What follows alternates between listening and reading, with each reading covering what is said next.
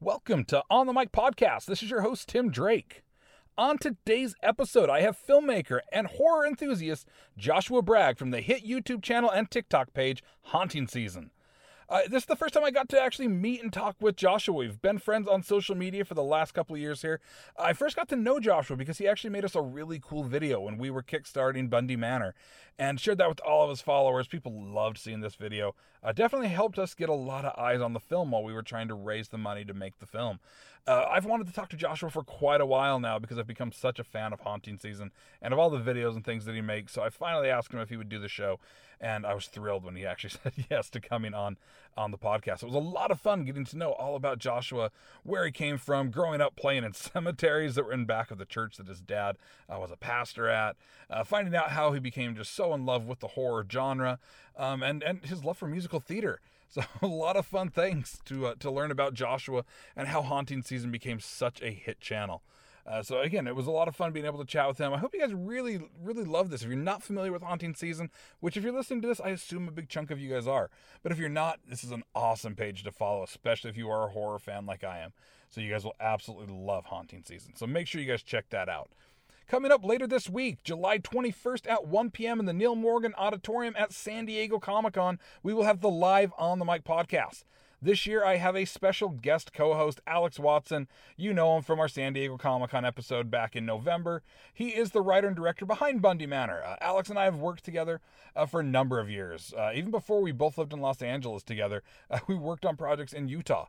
And, you know, it's great that we were able to join up out here, and we've been working together quite a bit over the last year. He's also the head of JWAT Productions, who I'm a producer for as well. We've got a bunch of fun projects coming up. But Alex will be there joining me where we'll talk a little bit of Bundy Manor at the beginning and maybe show you guys a new trailer. So you never know. You guys might want to show up and see if we are showing a new trailer for Bundy Manor. So we'll have that there. And then our special guest this year is actor Shane Hartling, who was in Obi-Wan Kenobi recently as one of the stormtroopers. So he's on the back of the transport with Obi-Wan and Leia as they're going through after they have escaped. So you will see Shane there. He's also in Station 19 that is on ABC. You'll see him in Jimmy Kimmel quite a bit as well. So I'm really excited to have Shane on the podcast. I'm sure plenty of you guys follow him on Instagram and TikTok as well. So we're very, very excited to have Shane joining us on the podcast this year from San Diego Comic-Con.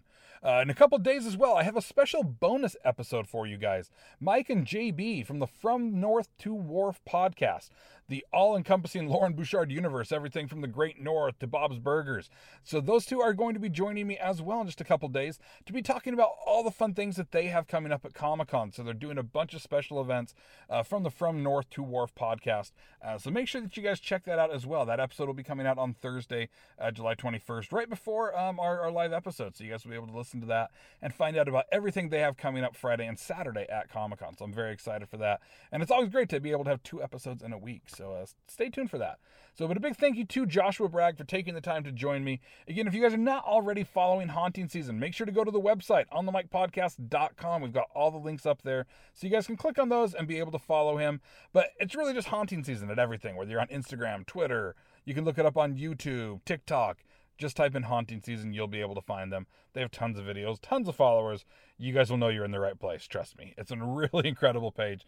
They put out some incredible content. And we talk a lot about being able to go through and create that and all the work and energy it takes to be able to make these things happen. So please give them a follow and check out everything that Haunting Season has.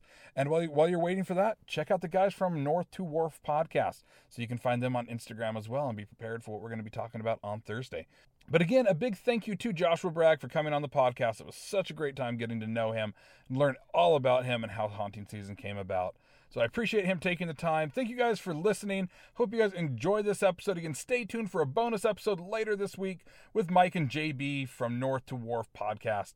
And yeah, we'll see you guys on Thursday again in San Diego at San Diego Comic-Con for the live On the Mic podcast with Alex Watson and Shane Hartling as the guests. So stay tuned for that. Otherwise, I hope you guys enjoyed this episode. See you in a couple days, and see you in San Diego.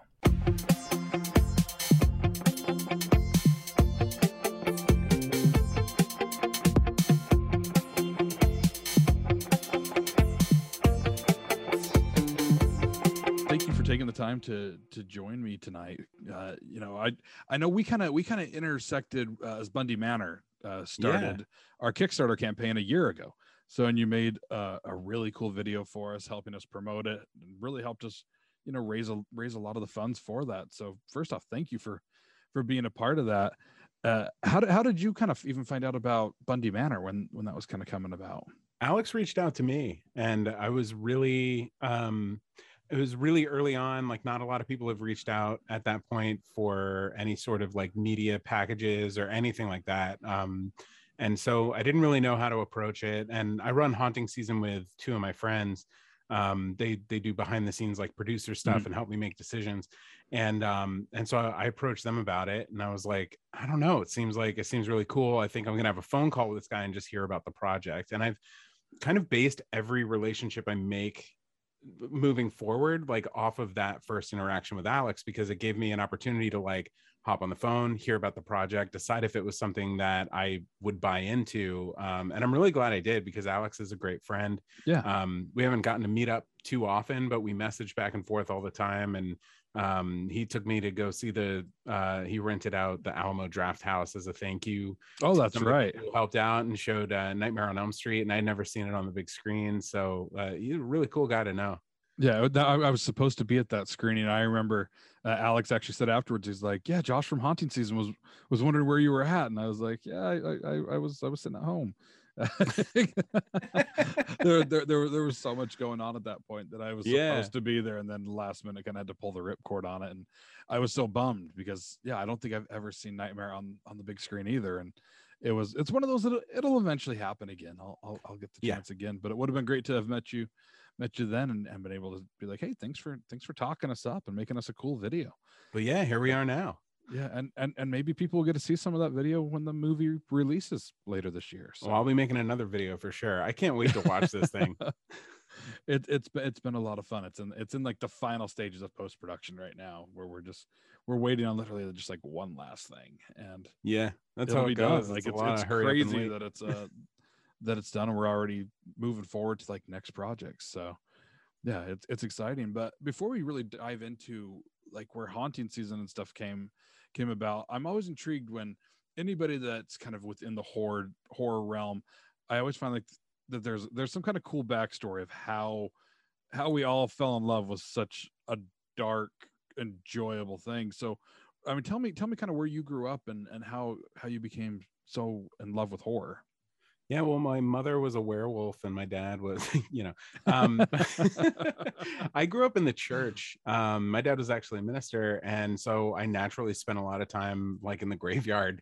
And I think that, and being at like this big old church in Pennsylvania when I was in elementary school, and having free reign of it on like Wednesday night during session meetings, we would go in the basement and just explore in total darkness. And I really liked that feeling of fear. I didn't know what it was or why I liked it. Yeah. But it was a lot of like, I don't know, joy in the feeling of being scared, but also being in a safe environment. Like I knew inside the church, there was a less likely chance of anybody getting me or anything getting me, And I think that's really why I love horror movies too, and why I really connected with them. I never really quite remember what the very first experience like that was. I know that I found scenes from E.T. like almost unbearably scary when I was a little kid.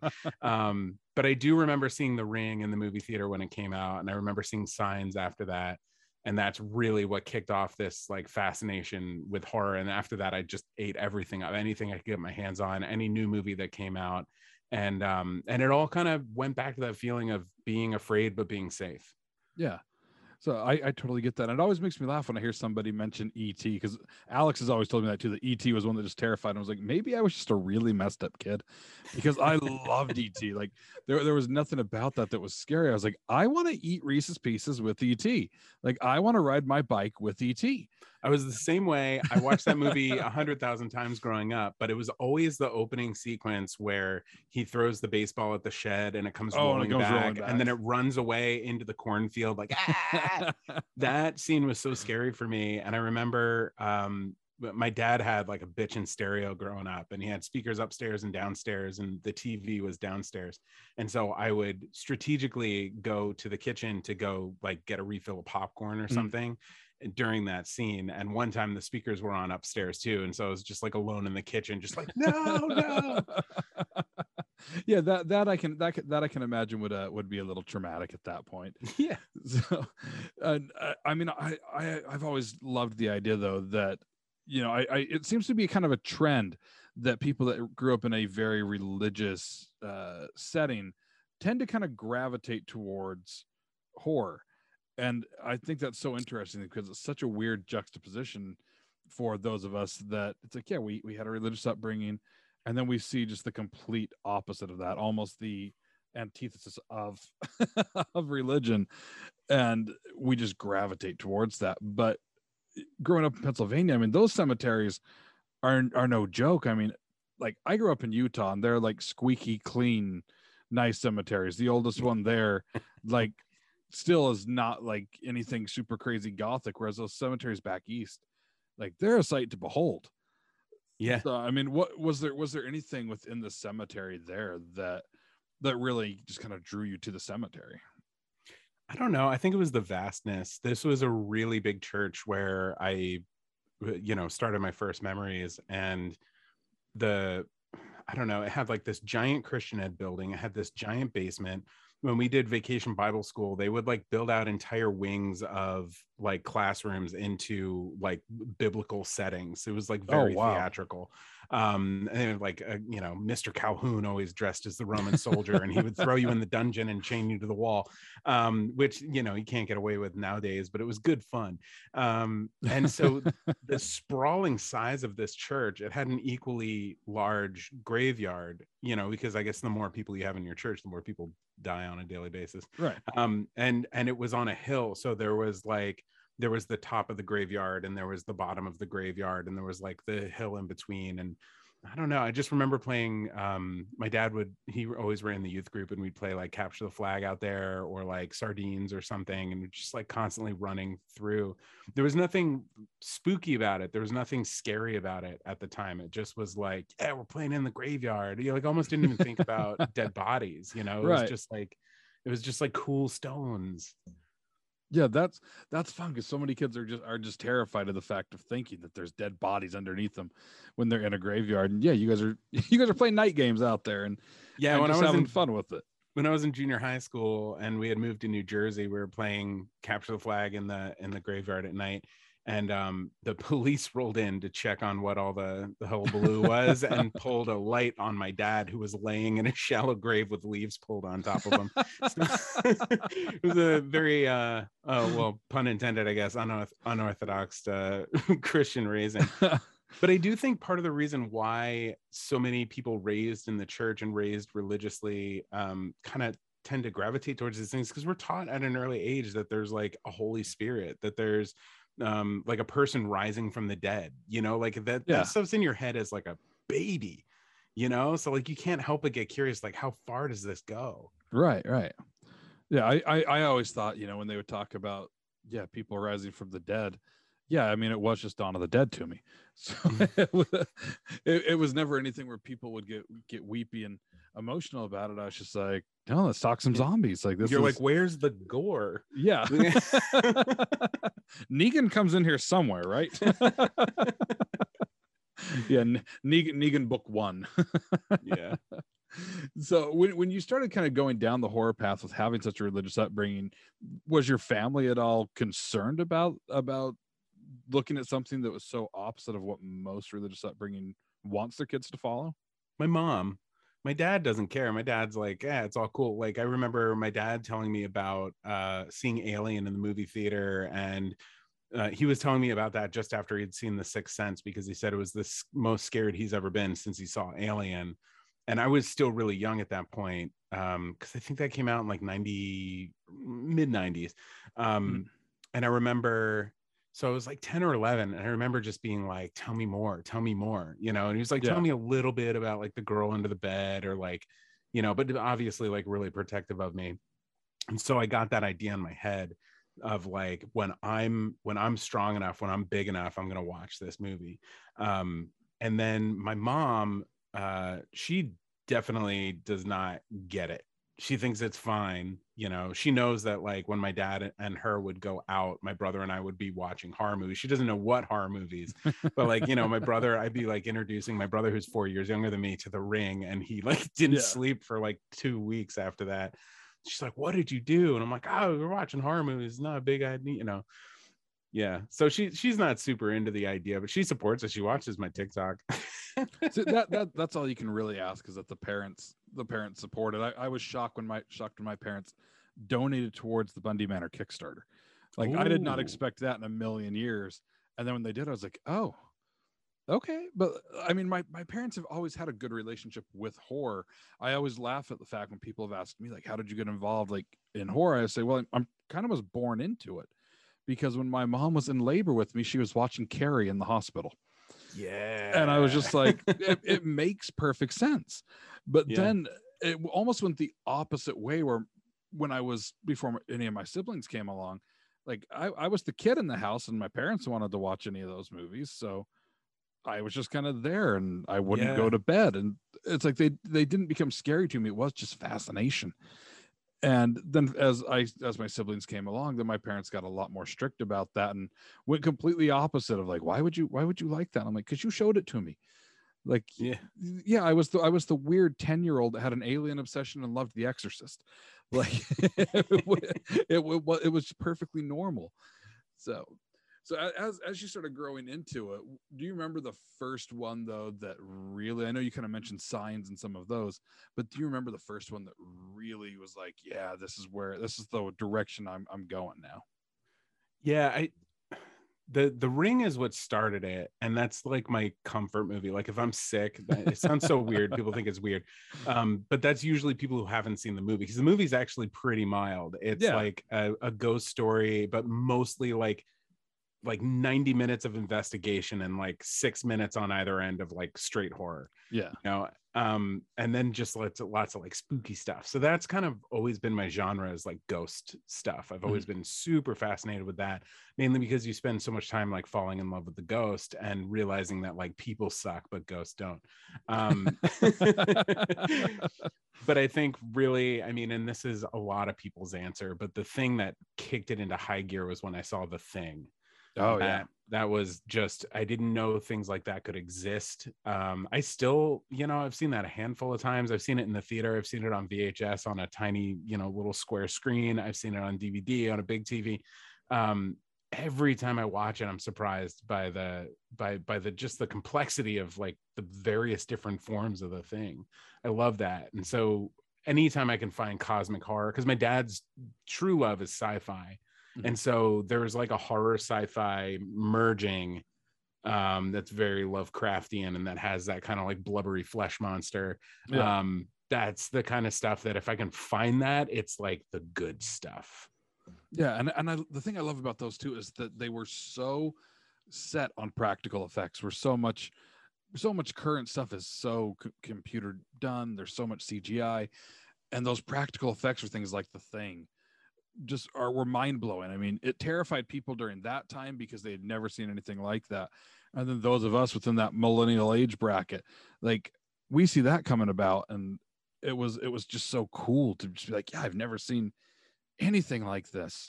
Like, I always think we were very fortunate for kind of our age group to be able to live through that to now get where we're at today. Yeah, I'm very grateful for it. And there seems to be a resurgence of practical effects like that in movies like Color Out of Space and The Void. And it's really exciting. Psycho Gorman, even, you know, even though that's kind of like on the realm of Teenage Mutant Ninja Turtles and like Power Rangers, you know, but also meets like Hellraiser. Yeah. but you know, like there's so much more room now for practical effects, and I think it's because we've like matured through CGI now, and now it's become a vernacular and it's like everywhere. So it's like, okay, what can we do to mix it back up? Well, what else? You know, there's either fake or there's real. So you got to pick between the two. And so I think more people are going towards the practical effects.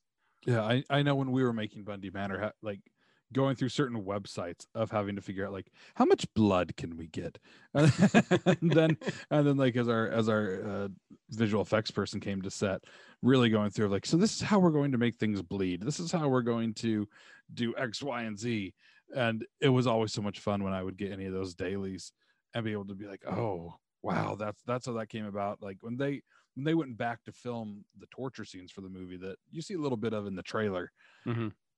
the when Alex sent me the some of the stills from that, because I didn't go back with them for that weekend, I was just blown away at what they were able to pull off with practical effects. Yeah. And so like it makes me happy to see, like, not just those of us on low budget side that's our only option. We can't afford all this fancy CGI, Yeah. but to see these higher budget things now gravitating back to that, it gives me a lot of hope for what's to come within the horror genre. Yeah, that's really exciting.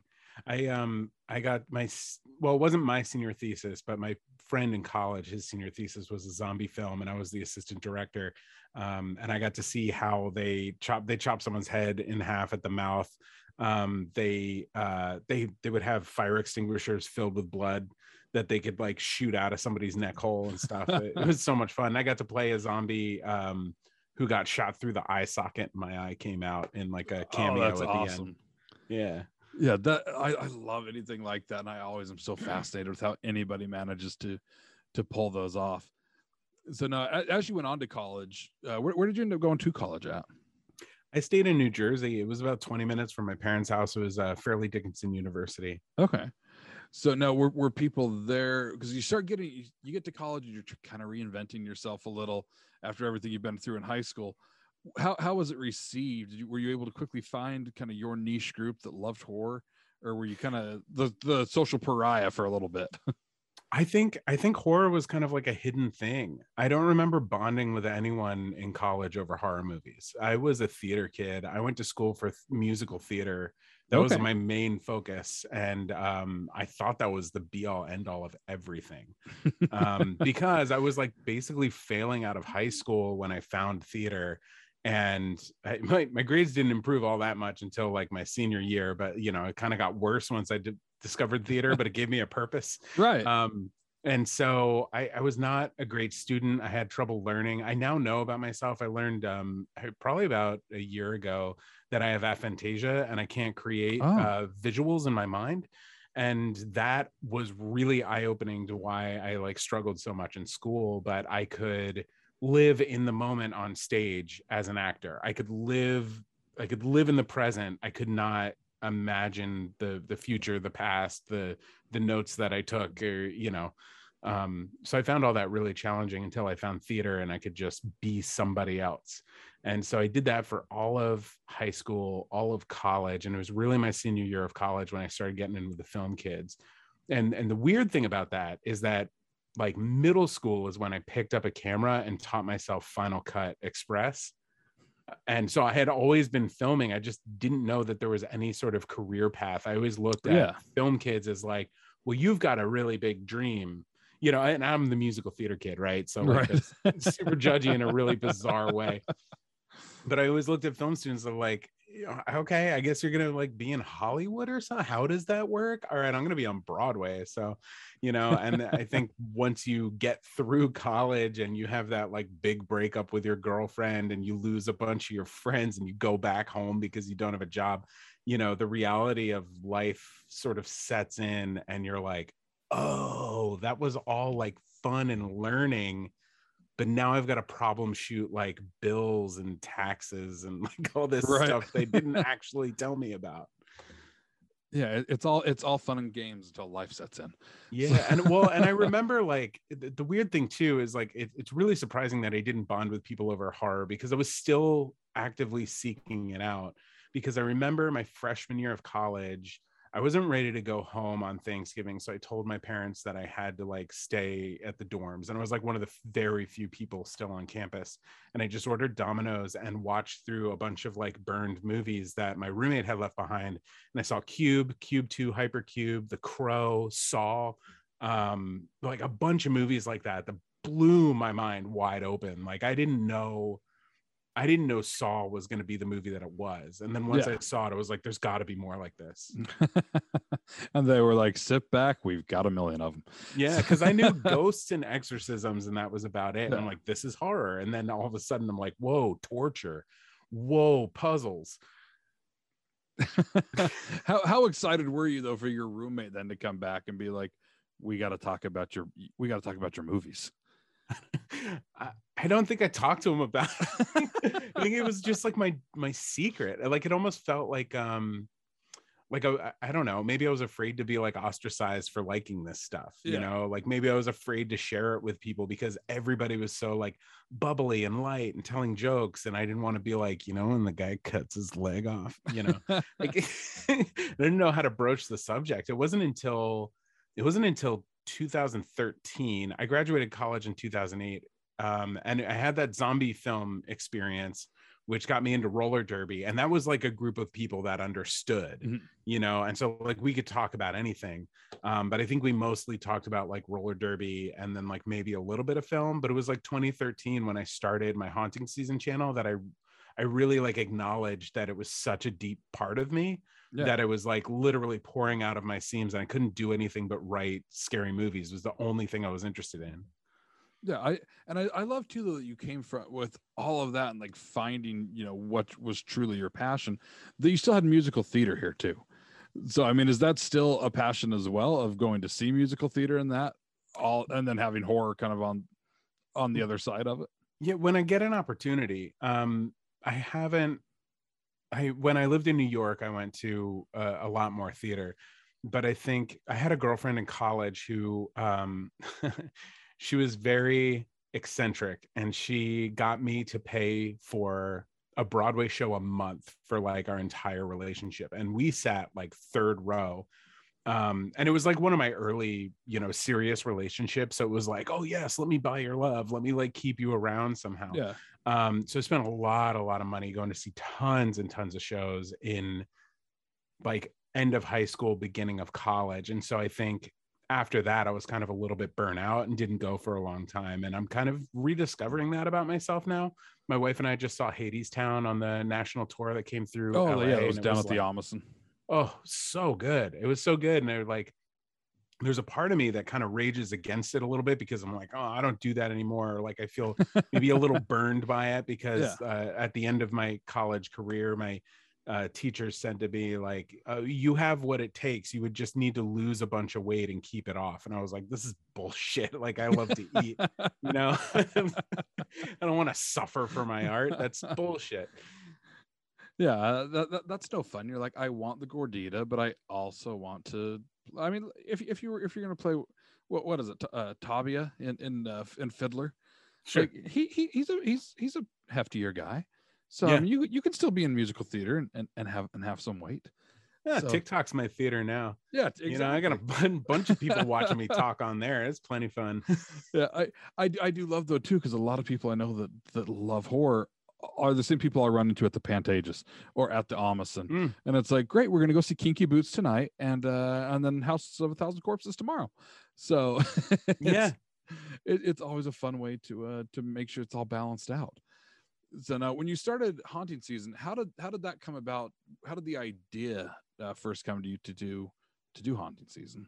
It was a collaboration with my friend Matt. Matt is a like back end YouTube guy. He started well before I met him in 2013, and we were working at the same company together. And he was early days strategizing about how to beat the algorithm and how to like really how to use YouTube in the most professional way. And now he is he does this for a living. He has major brands like Discovery Channel as his clients, and he tours and goes to conferences and speaks about the back end of YouTube and how to use YouTube. And so he's stayed up with that. But in 2013, we were like creating content for this small company and kind of looking at what holes there were in YouTube, and creepypasta was just becoming a thing, but there was really no horror content on YouTube at that time. Nothing big, nothing really meaningful. Like people were experimenting with it a little bit. And so he was like, well, you know, what if we came up with a horror channel? And I was like, oh, you know, I had a couple of these like experiences in high school where we had what I think is a paranormal experience. I could like talk about those. And he was like, sure. And so I did my first one, which was like my most impactful experience of my youth. And that video got like 27,000 views overnight. And some of that was his magic, but a lot of it was kind of organic. Like people liked it, you know, and it was very apparent in the comments. And so we were like, okay, let's do another one. I was like, all right, great. I've got another story. Told my second story. It did really well. Told my third story. It went really well. I was out of stories, you know? And so, and he was like, you know, you've got to be posting once a week. And so from that point on, for 2 straight years, I wrote a story on like Saturday, Sunday, Monday, would film it on Tuesday or Wednesday, would edit it Wednesday, Thursday, and upload it Friday afternoon and start over. And I was waking up at 5 a.m., writing until 9 a.m., going into work, working a full day, coming back and doing the video side. And yeah, I got super burnt out, as you can imagine, because basically it was a partnership between the two of us. And so he was doing the distribution and I was doing the content creation, the, you know, the lighting, the editing, the everything. And it was some of the best times of my entire life, but you're not in your 20s forever. And that sort of energy doesn't stick with you forever. And so I ended up taking a 7-year hiatus with no warning. I just ghosted the whole internet and disappeared. No pun intended. Yeah, no pun intended. But during that time, I was getting a divorce. I was flying across the country and starting a company out here in LA with a bunch of friends, and freelancing in New York before that for a couple of years, and like just building like an actual life outside of the internet. Yeah. Which I wasn't able to do while I was like creating content 24 hours a day, 7 days a week. So what was it then after you take the 7-year hiatus? What was it that finally made you decide to go back to doing? Yeah. So I meet my soulmate, the person I should have married and now did marry. We moved to LA to help start this company, and we are working really hard in the bleeding disorders community, specifically to tell stories of people with rare disorders. And then we get to a moment of stability where we're like, okay, the company is growing.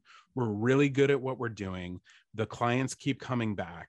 We're all artists who met in New York who wanted to be filmmakers. How do we get our foot back in the door of entertainment? And so we had a series of meetings where we pitched all of our ideas. And the one that I kept coming back to, because my heart was so still attached to it, was Haunting Season. And I went back on YouTube and there were still 16,000 people following it. And there were all of these messages like, where did you go? I hope you're okay. You know, all this stuff. And I was like, I pitched it as a like, hey, what if we brought it back? We still put it back on YouTube, but it's a podcast. And we would do it once a week, of course, because I didn't learn my lesson.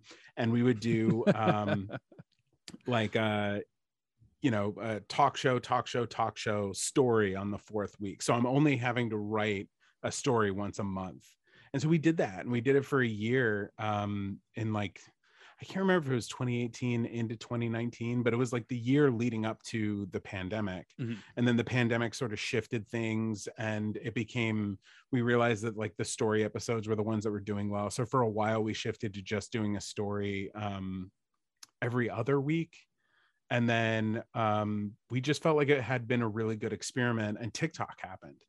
And then I got on there and kind of blew up in a way that I never expected. I mean, the podcast was getting a couple hundred, maybe like 800 listens in a month or something like that. The YouTube got up to 27,000 followers, but it was still only getting like 400 or 500 views per video. And TikTok was like, you could hit 1 million in just a 1-minute video. And I was growing at such an incredible rate that it just was like, okay, let's put our energy into, we had a great experiment. Let's put our energy into TikTok for now and figure out what the next like version of Haunting Season is, like the big step. And so that's kind of where we are now. So, and I mean, on TikTok, you guys have a couple 100,000 followers, and then still thousands of followers on YouTube. Do you guys find it hard to, be able to interact with them when you have so many people, following, or do you guys enjoy trying to interact with a lot of the audience?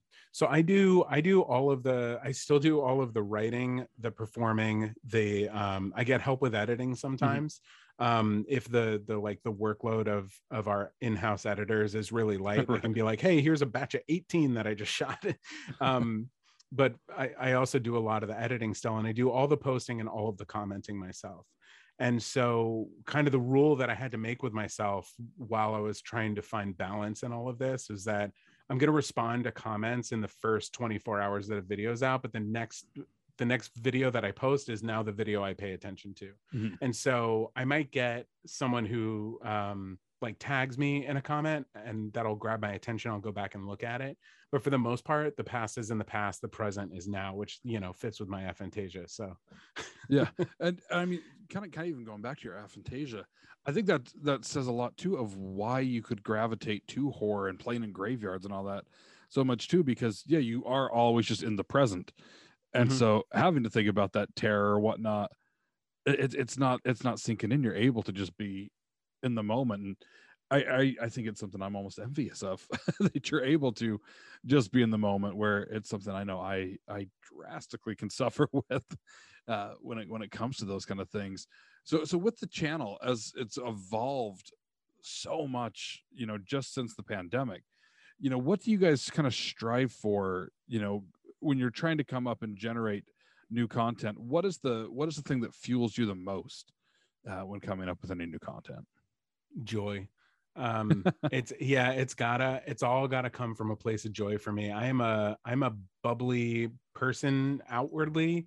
I have a tendency to spiral inwardly, and so if I'm not feeling joy about the thing I'm doing, I'm probably going into some form of internal panic attack about what's wrong, why isn't this working? And that's part of the challenge of being on TikTok too, is you get these peaks and valleys, and so you'll have a couple of weeks where you're getting 50,000 people, 20,000 people per video, and then you go through a couple of weeks later where it's 2,000 videos or 2,000 views or whatever, and it's really low, and you're like, what am I doing wrong? And you start to kind of spiral about it. Yeah, that's my weak point.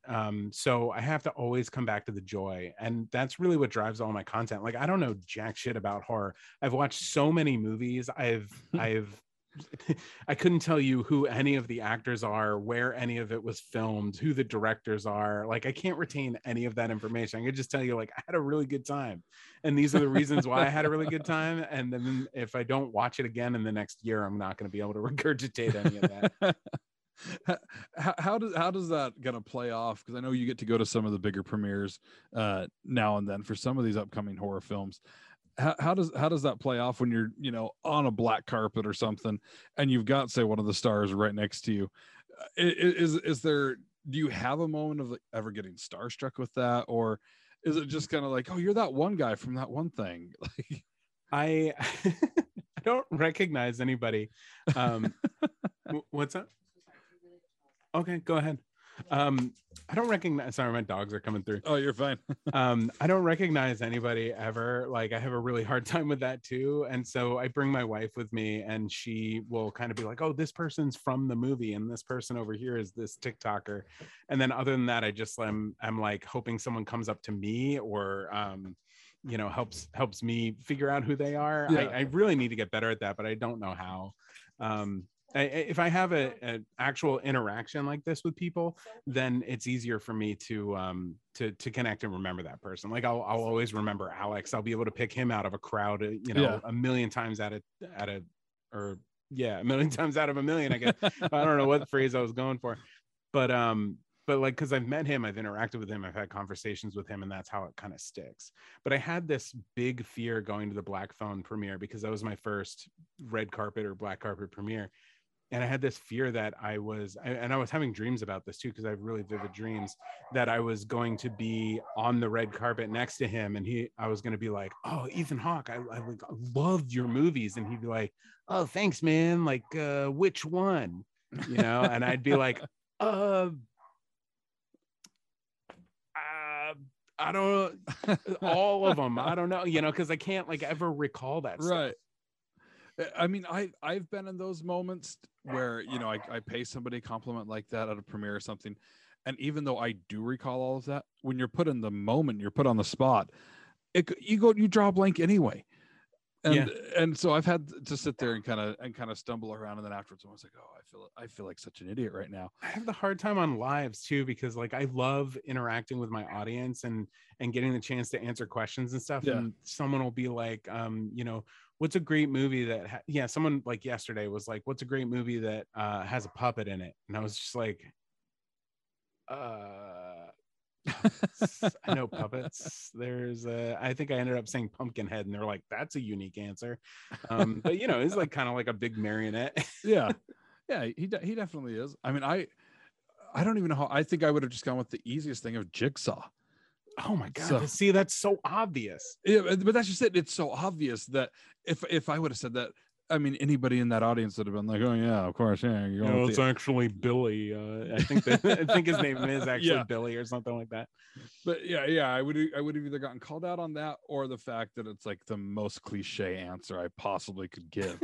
So no, you gave a perfectly fine answer for the fact that you had to like jog your memory there, because that's not something I would have even been able to come up with something more in depth than Jigsaw. Jigsaw. Yeah. I don't know. It's hard. It's hard to be in the spotlight. It's hard to like try and retain a lot of, you know, information. I tell everybody who invites me on a podcast, I'm like, just so you know, because people often say to me like, oh, you're the horror guy, or like, you're the horror buff. Like, we're so excited. And I'm just like, you just have to know that like, I don't know anything about anything. I'm just excited about it. And sometimes that's all that matters. I mean, I love nothing more than like working on a major studio lot, and you encounter fans that are just so enthralled with just everything. So as you're walking through parts and they see something like, you know, the Gilmore Girls gazebo, and people start weeping, and it's like, I mean, I don't get that. But then again, I've walked past the New Line building and I've seen Pennywise inside, and part of me wants to weep at that. So yeah, it's like, I love people finding the excitement, no matter what it is, no matter how ridiculous somebody might find, you know, somebody's certain fandom. It doesn't matter how in depth you are with it. It's that joy that it brings you or to anybody.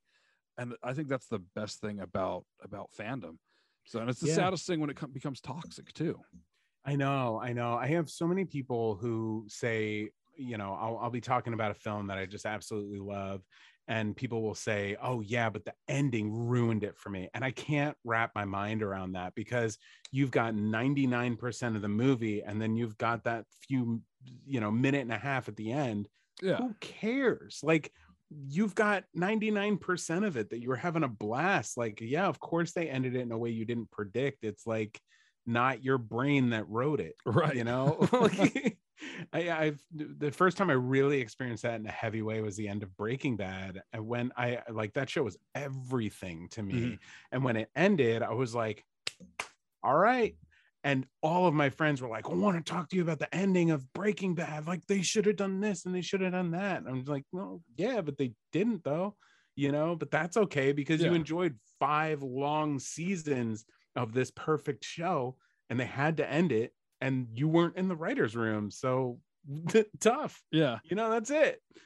I had seen a post on Twitter just the other day of somebody within some of those toxic fandoms where people just love to shit on Rian Johnson because of his Star Wars film.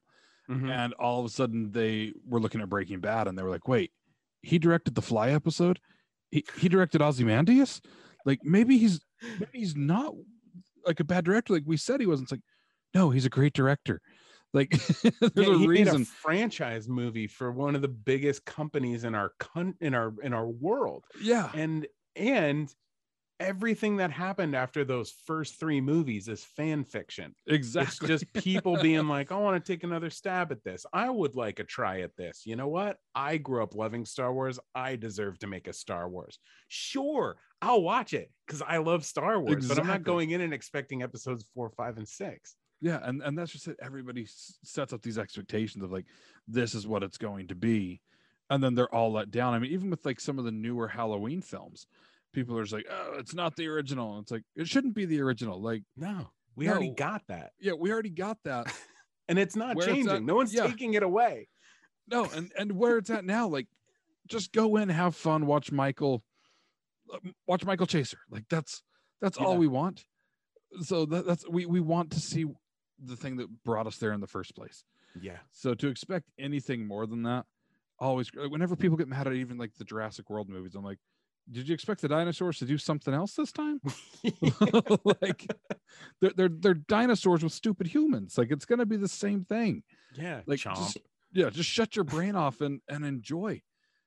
That's the thing. Anyone who starts being a gatekeeper on haunting season or starts to be like, that movie's dog shit, blah blah blah, every single time my reaction is just like, just find something you love. Like, go find something you love. Stop finding things that make you angry. You're actively seeking out the feeling of anger. Yeah. And that doesn't help any of us, especially right now.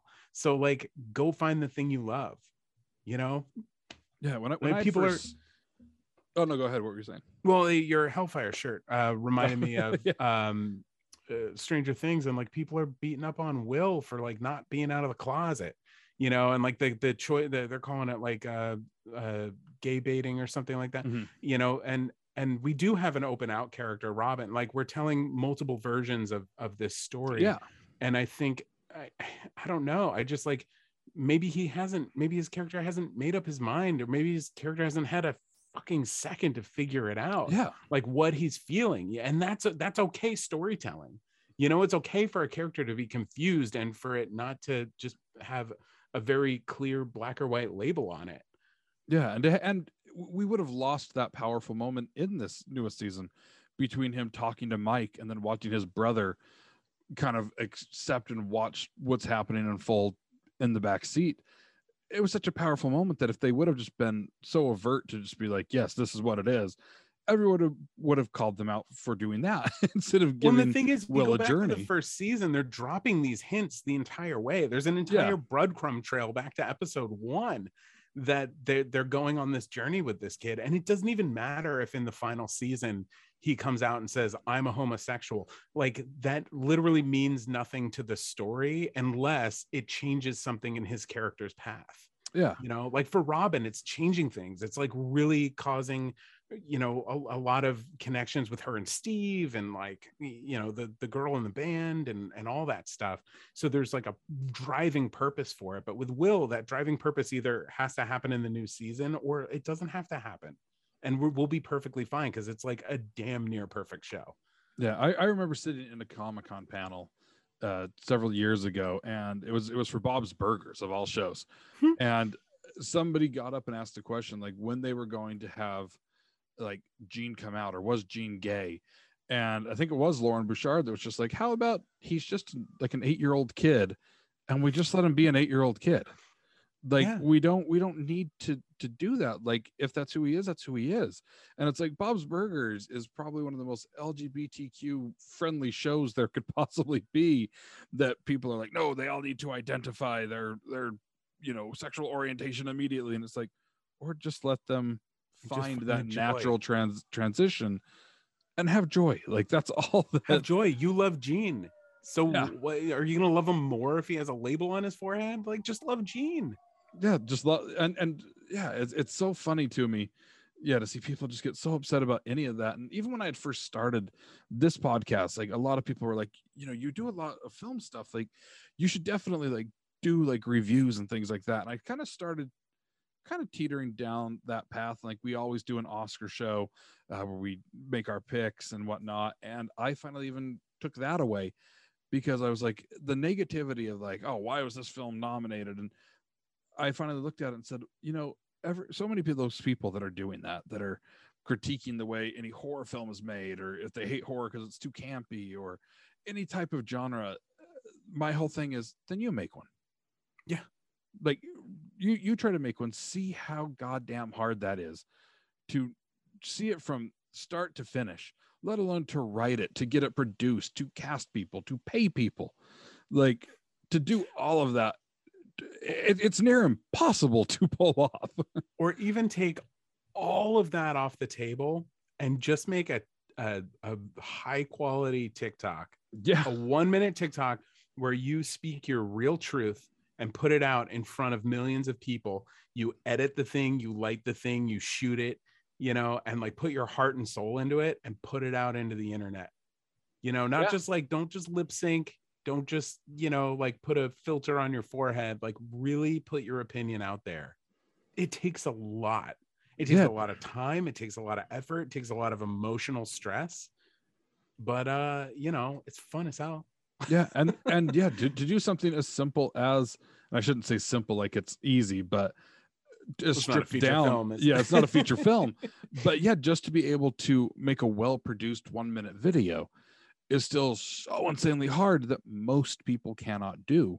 But they're going to sit there and slam on how $20 million was spent to make a film. And that's where it became so much to me, where I had to recognize, you know, you got to find the joy in it. You have to be able to just laugh and not take it so serious. Overall, it's make-believe that we're playing with. Yeah. I mean, even Straw Hat Goofy, who's got over 1 million followers and does a lot of Disney Marvel stuff, but just loves movies. I think he got a little bit pigeonholed into the Marvel stuff, because that's kind of how this app works. But he had a video the other day that was like responding to a comment that was like, oh yeah, you know, I got to stop listening to people who get paid by Marvel to review their movies. And he goes, oh yeah, I walk the paycheck over to my house, because take a look at this. And he flips the camera around. It's his dining room table. And he flips the camera this way and it's his front door. And he's like, I've been sitting in a corner for 2 years. You know, like he's filming on his phone. He has an opinion and he's really dynamic on screen, but he's filming on his phone with a ring light in a corner in his like 1-bedroom house. You know, like it's not all what it seems. I write all of my TikToks. I edit the written word. I practice it. I put it on a teleprompter in front of a camera. I run audio separate from my camera. I sync it in post. I do 2 or 3 takes. I sync it in post. I cut out every single breath that I take to make it all just flow. And then I cover up as much of myself as possible with B-roll, posters, anything. And then I have the upload process, and I got to add all the hashtags. I've got to make sure that it's able to be stitched and all that stuff. I got to tag people in it sometimes. I have to create the thumbnail for it. That is hours of work per video. It's a lot of work. Yeah. And I've joked about this with others, because I mean, it puts me to absolute shame, where for a couple of years with the podcast in October, and people that regularly listen know what I've done like prior to the pandemic, where every day for the month of October, I'd go to a different haunted location and then film a 1-minute video, which once we got reels, I would have it like a couple minutes, and just give like a history of like, this is what this place is. These are the stories that make it haunted. But it was always just me, just like a selfie in front of it. But still, it was 30 of those a month, or 31. So one every single day, which were hell. But I loved it so much. But I always was like, oh, I just want to produce this so much more, and like show like some interlaid photos and stuff. But it was just so time consuming that it's like work. I see things that you do and that others do as well, where I'm just like, man, the dedication to putting that in, like it was time consuming enough for me to make a selfie video to quickly edit on my phone in iMovie and throw it up. And you guys are just producing the shit out of these incredible videos, and it pays off in such an incredible way. And it's why you guys have such a big sometimes it pays off in an incredible way. I mean, like I've been doing these Mental Health Monday videos. I've only done 2 so far. I missed today because I didn't have enough time to cut my video, but I'm excited about it, so I want to like spend the time on it. But I will, because it's not a horror movie review that has like the green sticker on it and isn't like my branded, the exact content that people signed up for. Instead of getting, viral views, it gets like 1,000. Yeah. And I have to remind myself that like the reason I made a video about me riding my bike and talking about some of my mental health struggles that week is because it helped me. And I'm hoping that it helps at least one other person. And so for me, spending 4 hours editing that video because of all the different angles and shots that I got, and because I was riding my bike while doing it, there's like tons of footage that you have to rifle through and find that one shot where it kind of moves a little bit and looks cooler than the rest of the other shots. it's all worth it because I get, 10 people that are like, I love this. And I was like, great, because I love it too. And I made it for me. And now there's 10 people telling me to do more. So I'm going to do more. But then I have to also be growing the brand and like growing the platform, because that's like what you do when you want to accomplish bigger things than being on TikTok. And so I have to make those horror movie reviews, which I also enjoy, but I try and just like crank, write my thing, film the thing, put the thing, get it out, so far less time goes into the videos that go viral for me than the videos that I like deeply care about. Yeah. And even in that regard, where it is, just, maybe 1,000 people watch one of those as opposed to 27,000 or 30,000, or those 1,000 people, it meant so much too. They knew that it was something with mental health. They felt that was so important. And so it's like, even though it may not be the main part of the brand, it is so important to that sector of the brand. Yeah. And it's like that for me would be enough to just continue to do that. So not just for me, but knowing that was bringing that little bit of help to maybe, 10% of my audience. Like, yeah, that's an incredible thing to be able to feel that. It doesn't have to go viral to make an impact. Yeah. I try to remind myself that even if it's 50 people, even if it's only 50 people, when like my last video maybe got 500,000 views, it's 50 people. If I put 50 people in my living room and showed them a little video I made about riding my bike and having feelings, I would be sweating bullets and like so uncomfortable because there were so many people in my house, and not to mention they're all strangers, which I already struggle with. I have social anxiety. I'm trying to get better at it because I want people to like approach me if they ever recognize me, because I think that would be such a cool thing to happen. But if it were 50 people all at once being like, hey, show me a video you made, like, and I'm like, here's me riding my bike and thinking about stuff, that's like such a vulnerable thing. Mm-hmm. And that's a lot of people. And so, just kind of putting all of TikTok in perspective, like the numbers are they're unreal and they're hard to grasp. And it's really easy to get in this mindset of like, oh, poor me, I only got 1,500 views on this video. It's 1,500 people that you don't know are looking at your face and being like, what's this guy about? At least for a couple seconds. That's cool. Yeah, it really is. It's a humbling moment sometimes when you actually do have to take the time to look at the numbers. And it's like, I'm sure you're the same way I am with it, where it's like having to look at the numbers sometimes feels a little gross, but it's a business. And so you have to do it. And it is weird to look at it and be like, wow, like 60 people somewhere in Russia listen to this. And 59 of them hacked my account, but that one it really got through to. So nobody from Russia get mad at that. That was just great a joke on my heart.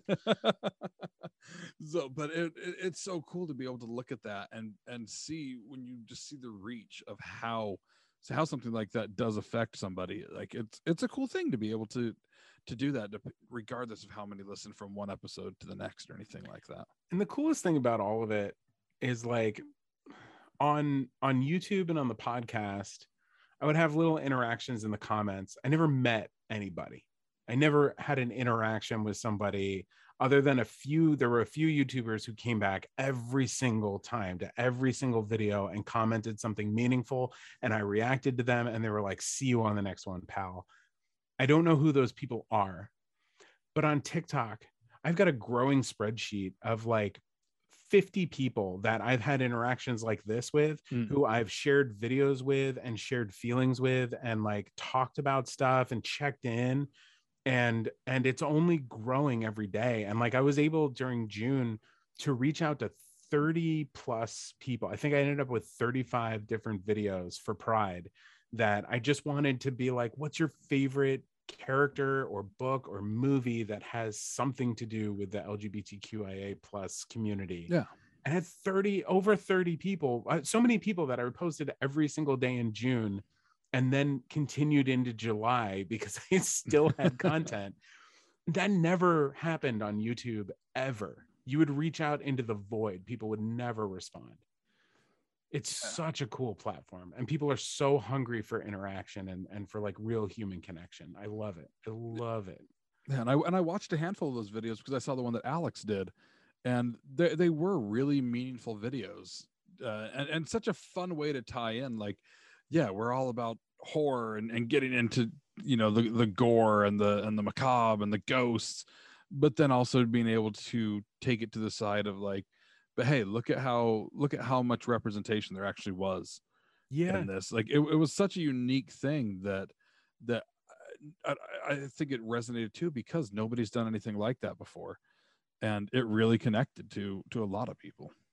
Yeah, I really hope it did. I had a blast with it. I loved everybody's reactions and those videos. I'm not sure if it's because of TikTok itself and the way that it triggers keywords or whatever, Mhm. or if it was really just that, like, I was speaking to a smaller community, but those videos were not viral videos. Not a single one of them got over 2,000 views, maybe 2,500 at the most.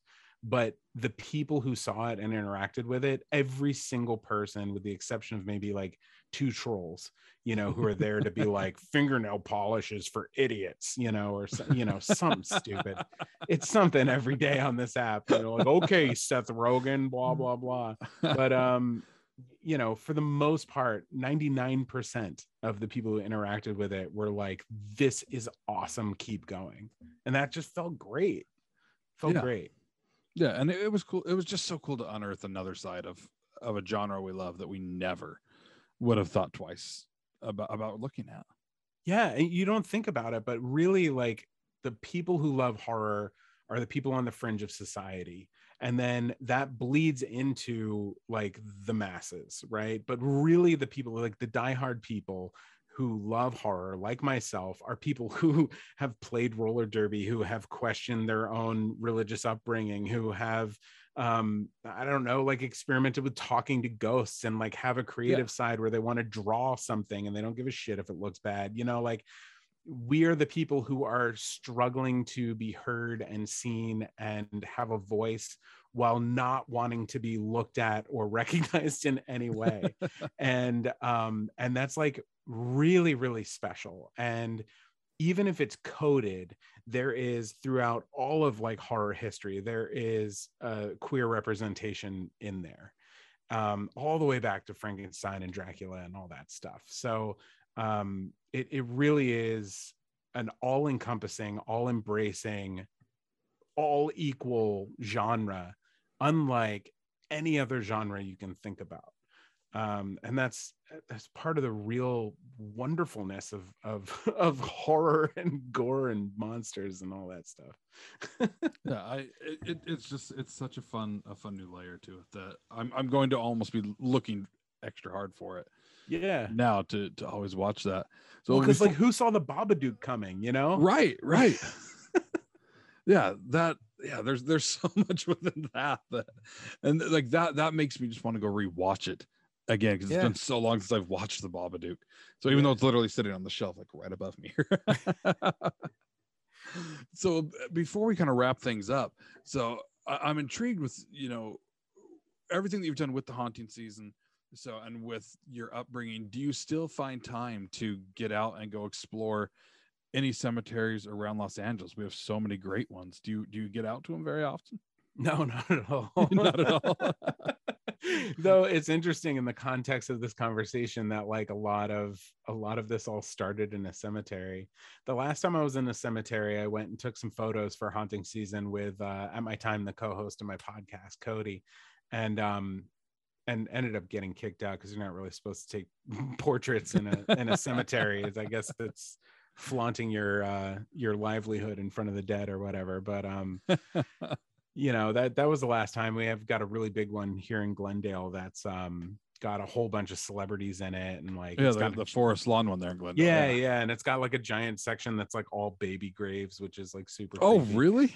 Yeah, we thought it was like, oh, this is where Walt Disney is buried because it looked like a giant castle, and then we got out of the car and like walked up to it, and it was like oh, it's just the dwarfs.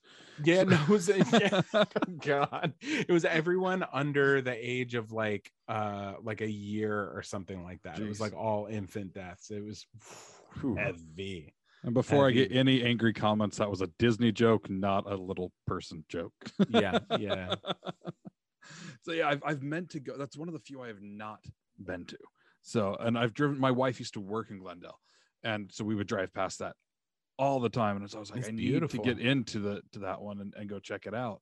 It's Like, beautiful, I've but been it to the doesn't have Burbank one. many standing graves. It's got like a small on the Yeah. lower side. It's got some mausoleums and stuff. Mhm. And it's got like kind of like castle looking thing in the middle of it and like a big, structure at the top and a church.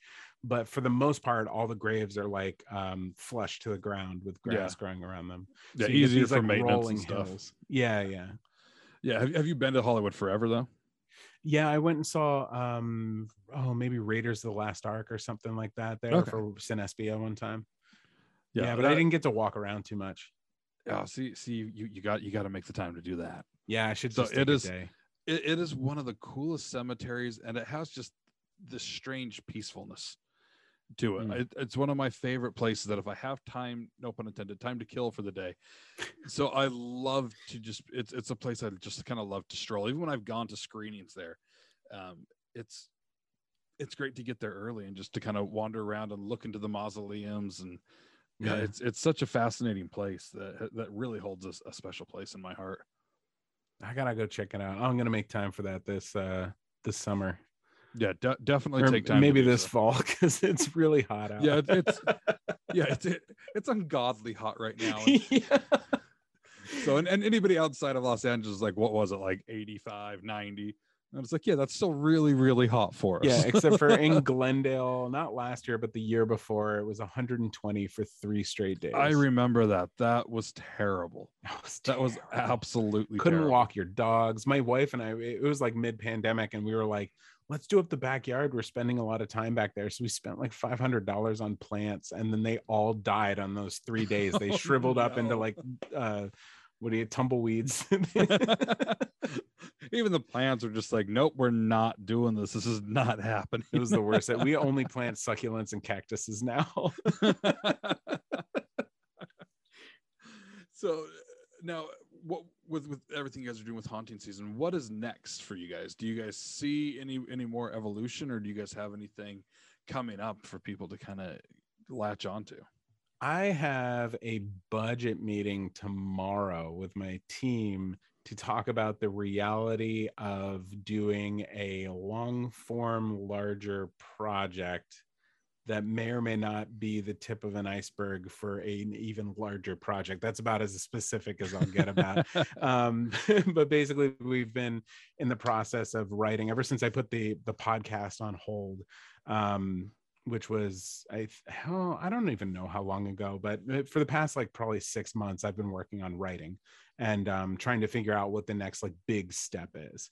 And the next smaller step, aside from just continuing to upload all the time on TikTok, is I'm going to be launching my podcast back up in a more casual, conversational way, without the stories, just talking to other content creators who love horror, in probably September, in time for spooky season, to just kind of, I miss talking to people, and I'm doing a lot of it these days. So I was like, I might as well do it with the record button on. It's the only way I know how to have a conversation anymore. So if it's not recorded, so much richer when you're like, this is going to be an hour. Here we go. So I'm so glad you were able to make this happen. I wish we could have made it happen at San Diego, but there's always another year for it. So, but let's get on a panel together at some point. I love that.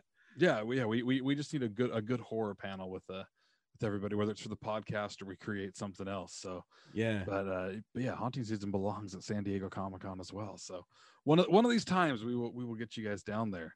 Awesome. To join us. So, but yeah, it's been such a great time talking with you, Josh, getting to know you a little bit more, and instead of just like passing each other on social media and knowing what each other is kind of doing. So yeah, thank you for taking the time. Where can everybody find you and haunting season online? It's haunting season everywhere. It's haunting season on TikTok, which is where I'm posting every single day.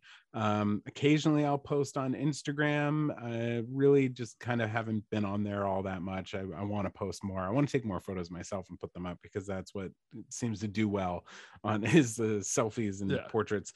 And then, my podcast is Haunting Season, and it's on, a lot of the different platforms, Stitcher and Spotify and Apple Pods, and then YouTube. I'm not really posting there anymore, but all my stories are on there and they're not going anywhere. Same thing with the podcast. They're in season 1 of the podcast. So haunting season, not too hard to find. It's like hunting season, but for ghosts.